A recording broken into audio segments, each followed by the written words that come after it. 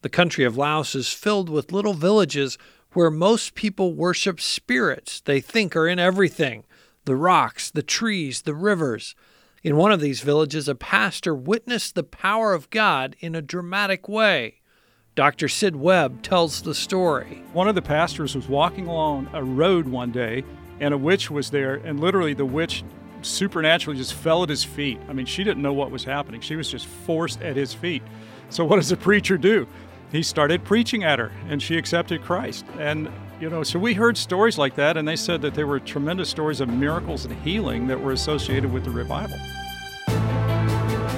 Jesus never promised his followers an easy path. In fact, he told his disciples that the world would hate them. He sent them out as sheep among wolves. Jesus' words came true in the life of the apostles, and they're still coming true today in the lives of his followers around the world. Join host Todd Nettleton as we hear their inspiring stories and learn how we can help. Right now on the Voice of the Martyrs Radio Network.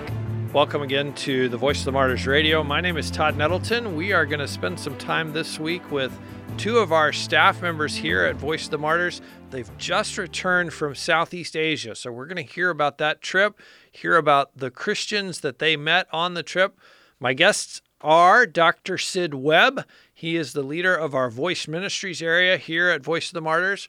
More than 35 years of ministry experience that he brings to bear in helping us tell the stories of our persecuted family. This is kind of a unique because this was his first trip for VOM. He has lots of ministry experience, but his first time traveling for VOM. So we're going to hear about that.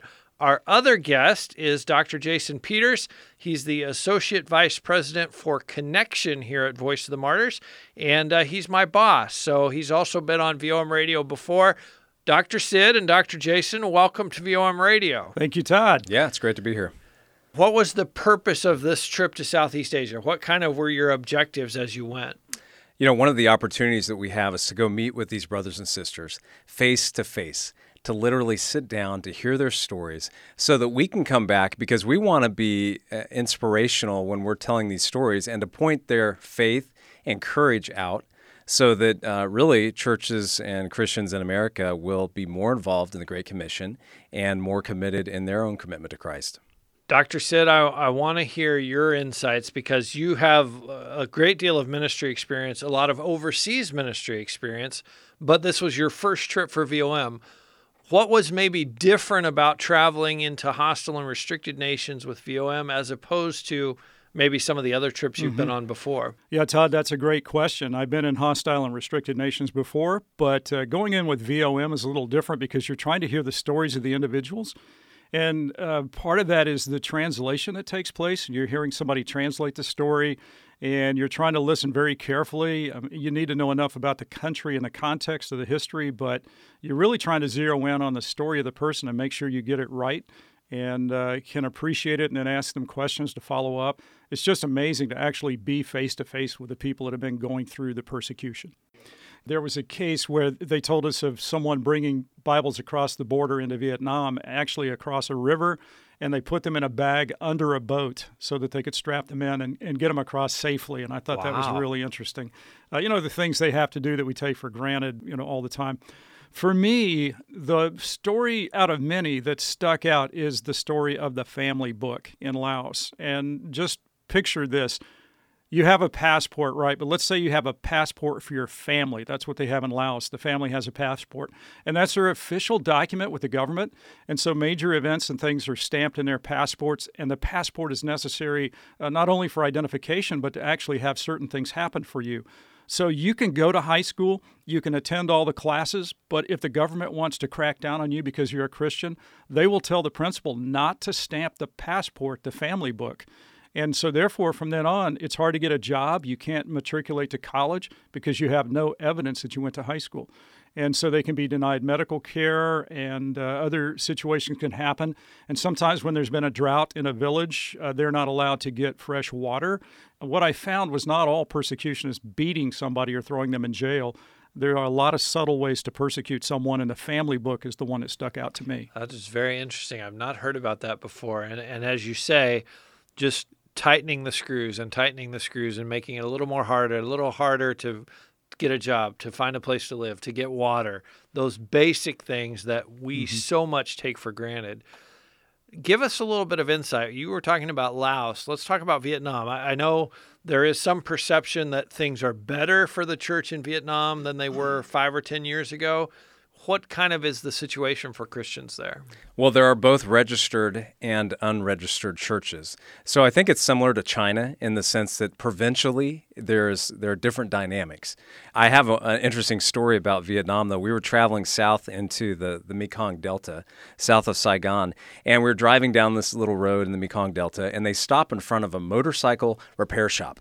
And I thought we were going to go get coffee, but instead we walk into this motorcycle repair shop and we literally walk through an aisle filled with tires and belts and motorcycle helmets, and we walk into a room filled with Christians sitting around a table at a training center. It was an unregistered training center for the Christians in Vietnam. And it was neat as we started to talk with some of these folks. One of the most interesting stories there was of a guy. He was 81 years old now. His name is Mr. Chin, and he said, he told us how he came to Christ. He was too old to read or write, but he was still at the training center. He just loves to come and listen. And he said, what happened was this guy over here, and he points to a pastor in the group named Pastor Ben. He said, Pastor Ben was telling me about Jesus, and he said something very interesting. He said, I knew that Christianity was true because the way was so narrow.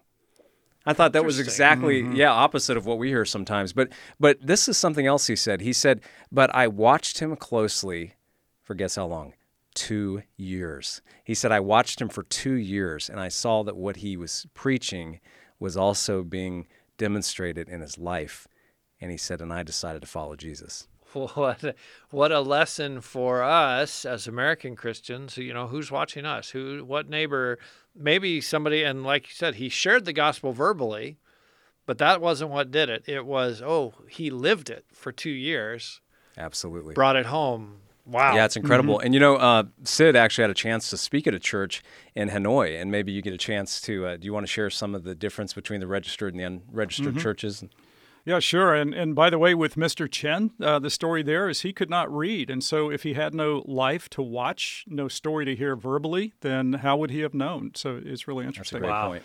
So the thing about Hanoi for me personally is that I'm an Air Force brat and thought I potentially could be going to Vietnam. I was in the lottery many, many moons ago.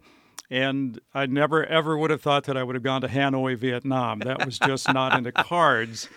So here we are in Hanoi, and we drive to the church on Sunday morning, and I get to actually speak for about 5 minutes, and it was just amazing. It blew me away. And so this church was a registered church. It's got its own building and a lot of people from multiple cultures that come out to the church. And it was a great time, and I was telling them I found that they didn't understand my name, Sid, so I said Sydney, like Australia, which is actually where the name came from. And so the Australians in the audience were applauding, which is kind of cool. So the registered church actually has more freedom than the unregistered. The unregistered had to be very careful. And I think what's happened in Vietnam for sure is that the nation has realized that tourism is good business, and they want to open up more with that. The Vietnam of today is not the Vietnam of the war. You have a lot of modern areas in the cities, and you wouldn't really recognize it from the perspective of the war.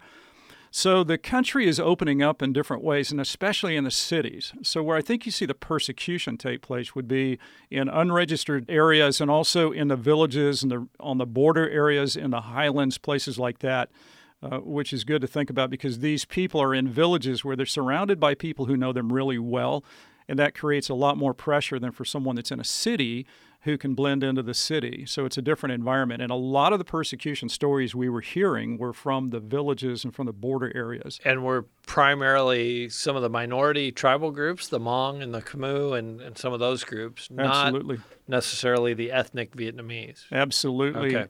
And like any country, Vietnamese people have different cultures and different environments, and those kind of things. So to the point of actually going to a meeting you were not expecting, we actually had a meeting north of Saigon in a town, and we got to the house, and we had to run into the house and everything, and got in there, and there were people from, I think, 5 or 6 different language groups, different tribal groups, And we were blown away. And it was one of those late afternoon kind of warm, we need to stay awake things. But man, the stories were just amazing to hear. And we can tell you more about that in a minute. I'm interested to know, what did you share when you had the chance to stand up in front of the church? What message did you bring to them? We didn't tell them where we were from specifically, but we said we actually will go back to America and have a ministry of telling Americans what's going on around the world and telling your stories. And even if you feel like you're obscure in this village and no one will ever hear from you, your faith will actually motivate the spiritual life of Americans, and we're going to tell your story. We would tell that and say, we're going to pray for you. We're going to ask them to pray for you, and would, by the way, you pray for the United States. And what they thought of the U.S. actually brought me to tears a couple of times, how great they thought we were and how our church was. And I thought, we need to be the kind of church that will rise to the level of where they think we are. In one of the meetings, we met with a lady who was probably in her 60s at least, and she said, I have never met an American. You're the first American I've ever met. And I thought, isn't it cool that the very first Americans that she's meeting are two brothers from the United States coming with their hands extended in love, sharing the love of Christ, saying, you are our sister.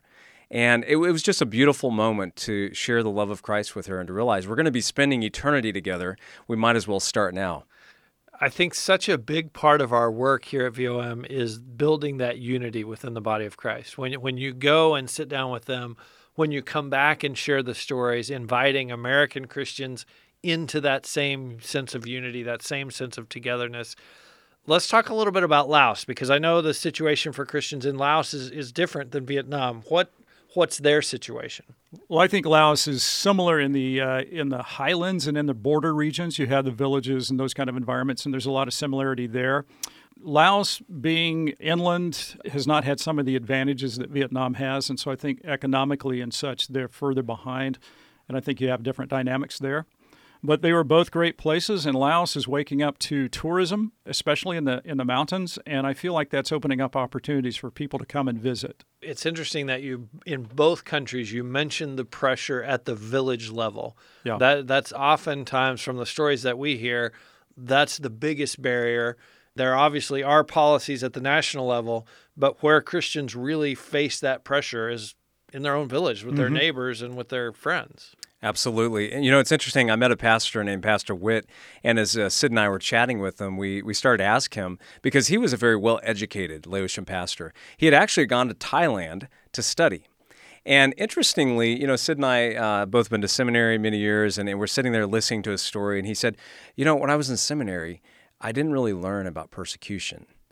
And Sid and I looked at each other and we said, that's the same, we could say the same thing. We didn't learn a lot about persecution. So he said, but then when I went to Laos and the neighbors hated me and they started to beat and imprison us, he said, then I began to read the Bible with that lens and I began to look for stories of persecution. And I said, well, why don't you think your seminary prepared you for that? He said, well, because Thailand doesn't really have any persecution. He said, I didn't really need it at that point. I said, well, what do you do with your students? Because now he's a teacher of other pastors. And he said, well, I definitely teach them about persecution or forgiveness. And he said, what I like to do is I like to put it in perspective. He says, in fact, this is an exact quote. He said, we teach about Jesus' life, and we talked about how he was killed, but he still loved them, and he wants to forgive them. So then Pastor Witt goes on, he says, for us, people are not trying to kill us. They just take us to jail and beat us and try to do something to us, but they're not killing us. So I tell my church to just stand strong and to love them, even though they're trying to do something wrong to us, because Jesus is a good example for us to follow. That was a theme we heard over and over. Why do we persevere? It's because, we look at what Jesus did, and if he did that, the least we could do is to try to emulate what Jesus did. Yeah, let me say one other thing about Pastor Witt, which was remarkable. He said, I'm trying to teach them how to love and to build good relationships with the police and with the persecutors. And he had a great strategy. I've never heard this before in the field, but he said, I ask my church members and the pastors I'm teaching to give gifts to their persecutors for Christmas. He says it's a Christian holiday. They're not Christians. They don't believe in Christmas. He said, but we celebrate Christmas, and so we will literally get gifts for them during this season to show them our love. And not only that, but it's interesting. I've encountered at least one or two stories where gentlemen were in prison or jail, and they said, don't release me. I want to stay here, because it gave them a chance to share the gospel. Wow. So, you have a confined audience. Yep. One guy we met was imprisoned 11 times. He said the shortest duration was 2 days and the longest was 2 years, but literally 11 different times he'd been taken to jail. And what did he share about those experiences and what he learned and what it did for his faith to go through that? You know, this is remarkable, Todd. I mean, I know you've worked in dozens of countries around the world, as we all have, and it's interesting because here's the theme that keeps coming up again and again and again. They say, I was not alone. Jesus was with me. That's the same thing we heard on this trip. These brothers are saying, I was in prison, I was away from my family, but I wasn't alone. We're talking this week on Voice of the Martyrs Radio with Dr. Sid Webb and Dr. Jason Peters. They are two members of our leadership team here at Voice of the Martyrs, and they are just back from Southeast Asia. Dr. Sid and Dr. Jason, what were the VOM projects that you saw, or how is VOM helping believers like those that you met on this trip? Well, I can give you one real practical example of that, and that is when you go over to those areas, you see that motorbikes are critical for them. You see the motorbikes everywhere. In fact, it's just mesmerizing to watch the ballet of the motorbikes in a city as they all merge together and go back and forth. So these guys need to get around, and motorbikes have been provided by VOM. They are an incredible ministry tool. So it's amazing to see that. We went to a village up in the hills in Laos, and they had a heavy rainstorm that washed out part of the road, and we're driving on the roads, and they're very slippery and muddy, and I'm having difficulty getting up the mountain because my bike has no tread and wants to slide around, and it's like, how do I get this up this mountain? And finally, one of the native guys, he's got this hot rod motorbike, and he says, let me take it for you. I'm like, oh, great. But we realized this is what they have to do every day to transmit the gospel. This is the stuff they have to go through. It's their way of life. Mud is their life. Yeah. But they don't mind. And for those of our listeners who are wondering, wait a minute, you guys buy motorcycles for them? Well, suddenly a pastor who could reach one village gets a motorcycle. Now he can reach 5 villages. He can minister to 5 congregations. So it's like you say, it is absolutely a practical tool to equip them to do ministry. Yeah, and let me say, we spent some time, riding around on these motorbikes, and they're not like motorcycles like we think of motorcycles. I think they might have been maybe 100cc motorbikes. Yeah. I don't know, but anyway, they're pretty slow, but they get the job done, and it's better than walking for sure. Let me tell you a little bit more about that village, because that's a good example of one of the projects we're doing is training. So what we do is we take these Laotian pastors, we actually take them across the border to Thailand. That's why we were in Thailand. Sid and I both had the chance to teach a little bit in a training seminar on the border. It's too dangerous for these groups to get together inside of Laos, but they cross the border into Thailand, and in a secret location, they do training. And so we had a chance to help train them and equip them. And then the most beautiful part was when we went into Laos, we met a pastor. He said, hey, I was supposed to be at the training, but I stayed here because I wanted to host you guys and show you around my work. And so he went up into this village, and I have this great picture in my mind of these two guys walking up this jungle trail in Laos, and they're going to do ministry. And you're sitting there thinking, wow, I can't believe at the outer edges of the earth. I mean, these are the front lines of the gospel. These are villages that are animistic. They've syncretized all kinds of religions. They worship everything. In fact, Sid, do you mind sharing the story about the witch we heard about? It was remarkable. Yeah, well, the background of that is that there was a revival in Laos and Vietnam in the late 80s, and we asked them, why did you have a revival? And they were really praying for it and fasting, and they were sacrificing, and the revival was taking place. And so one of the pastors was walking along a road one day, and a witch was there, and literally the witch supernaturally just fell at his feet. I mean, she didn't know what was happening. She was just forced at his feet. So what does the preacher do? He started preaching at her, and she accepted Christ. And, wow. So we heard stories like that, and they said that there were tremendous stories of miracles and healing that were associated with the revival. When you guys are training those pastors, you get to speak at one of those training seminars. How did that feel?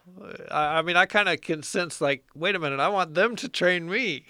Yeah, you're right. The best message that we can bring is the message of fellowship with the larger body of Christ. And you've done this. You and I have taught around the world. We say to them, hey, listen, you're not alone. There are brothers and sisters who are suffering just like you are. And it's really encouraging for them because it's easy for all of us in our situations to think that we're the only ones that the enemy's attacking. We're the only ones who are suffering like this. And these guys have real reason to believe that they're the only ones suffering. They're very isolated, and they're taken to prison and they feel alone sometimes. Of course, they experience Jesus' presence. But we shared some stories about people I remember sitting in a circle of a house church meeting sharing stories from Nigeria.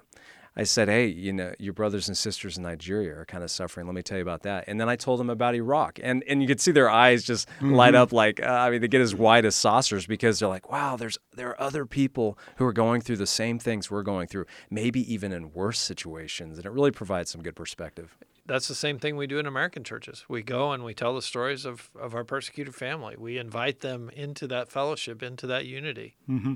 Here's one thing about the training that I saw. We went to a training center in Thailand that works with people that come over the border from Laos. And you had all of these young people in there. There were dozens of young people in there, and they were very serious. They had their Bibles out, and they were obviously very devoted and very determined. And what struck me was they said that the training would go from 8 in the morning to midnight or whatever it was. They were doing it all day long. They didn't want to stop training.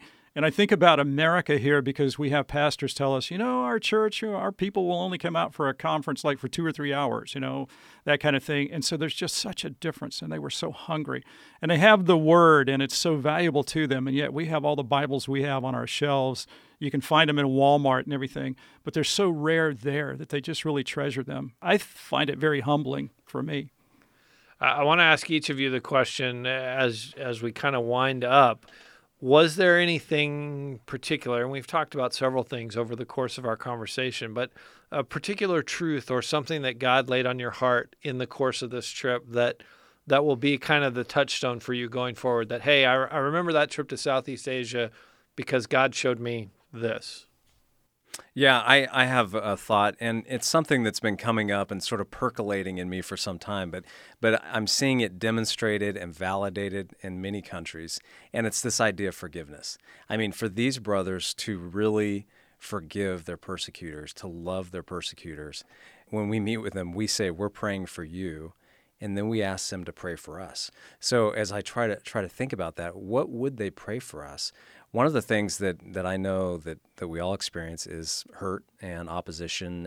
Maybe somebody stabs us in the back or doesn't like us at work or whatever it is.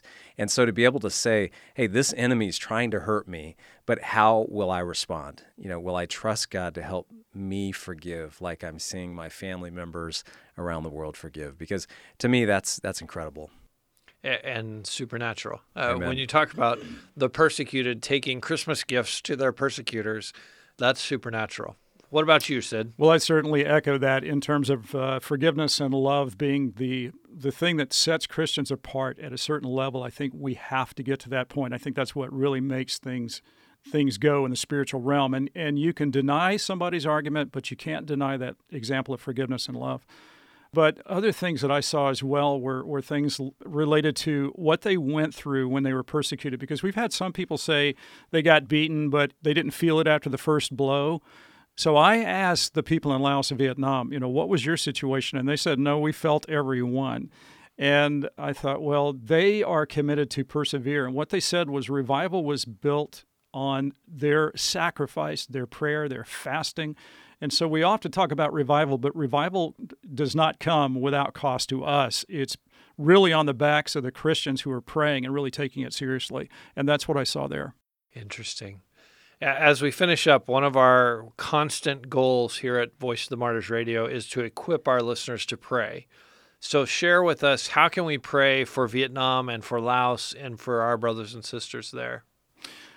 Well, I think you can pray by, first of all, knowing these stories more and digging into them more and being up on what's going on, especially in the villages and the border areas. So that's one thing you can do, be informed. But then pray for them, not so much that God would take the persecution away, but that God would carry them through it and really use their testimony. And I think we'd be remiss if we didn't add to that. Pray that God would use your testimony. We want testimony without pain, but I'm not sure that's God's economy. And so I think you have to pray to the Lord to say, give me opportunities to share with other cultures and help me to be able to make it through with what's going to happen when I try to, because there's going to be opposition. You know, the scripture that comes to mind was actually a scripture that we shared there, was from 1 Thessalonians 3. And it's a story of Timothy coming to Paul and telling him a report about what's happening. And it's beautiful because he says that we have memories of the time we were together, but since we've left, we're encouraged by your joy and your faith. Even in our distress, we've seen what God's been doing in your lives. And so I think one of the things that I would pray is that, Lord, help us understand what these brothers and sisters are going through. Help us to empathize with them. And you and I have friends that have been in prison and in trouble. And you know, it's a little different when you have that kind of connection and you really think about them a lot. You think about them throughout the day and you say, wow, I'm feeling empathetically, I'm feeling what they're going through, and I'm praying for them in kind of a powerful way. That's what happens through the newsletter. People read stories, and they really get into deep fellowship, and that's what I pray for all of us. Dr. Sid, I know you talk a little bit about fellowship, and even as you're kind of coming into the VOM family and learning about what we do, meeting these people on this trip, tell us a little bit about how you see that impacting the American church. Yeah, that's a great question, Todd. As I've come into VOM, I've I think brought a fresh perspective, and I've been able to observe some things. And one of the things is going to our conferences, I've been watching this progression that happens with our attendees. And it occurred to me one day, it's almost like the stages of grief that people go through, and they have this shock and denial at the beginning. Is this really happening? And then they get angry, and sometimes they'll say, well, these people just need to get guns. I mean, I've heard that before. And so gradually they come to a point of resolution. But as they go through this process, it's really easy to idolize the persecuted and to make heroes of them. Well, on the flip side, I've noticed the same thing with the persecuted. It's very easy for them to idolize the American church. And I don't think we've come to true fellowship until we get past the idolization and we're side by side in a living room. We're talking about what God's doing in our lives, and we're both transparent with each other and realizing that all of us, there but for the grace of God go we have feet of clay. And that's one thing we saw with the persecuted is they are people just like us, like we are. They've made the commitment, though, that they're not going to give up. And I think that speaks to the unity within the body of Christ that is our goal. That's what we're trying to do here at Voice of the Martyrs, is bring about that sense of unity and the fact that we are all parts of the same body. A scripture that I shared when I spoke over there was from 1 Corinthians regarding the body, and that the members of the body can't look at other members and say, I have no need of you. And it occurred to me on the trip that American Christians need Vietnamese Christians and Laotian Christians, and they need us. And I'm still thinking about what does that mean? But in the body of Christ, we all have a role to play with each other, and that's something to think about. Absolutely. Dr. Sid Webb, Dr. Jason Peters, thank you for being our guest this week on Voice of the Martyrs Radio, sharing the story of your trip to Southeast Asia. Thank you, Todd. So fun to be with you. You've been listening to the Voice of the Martyrs Radio. You can find this interview as well as all of our other episodes at vomradio.net. Again, that website is vomradio.net. Jason mentioned the newsletter. If you want to subscribe to that, come to vomradio.net, click on the link above to get involved, and give us your name and address. We will happily send you that free newsletter each month to help you know these stories and know how to pray effectively for our brothers and sisters. When you come to vomradio.net, just click on the newsletter sign up at the top of the page. That's vomradio.net. Next week, we're going to hear how the gospel is being broadcast into some very hard-to-reach places in the Middle East through satellite television, online streaming, and radio, and it's making a difference. You're going to hear more about that next week right here on the Voice of the Martyrs Radio Network.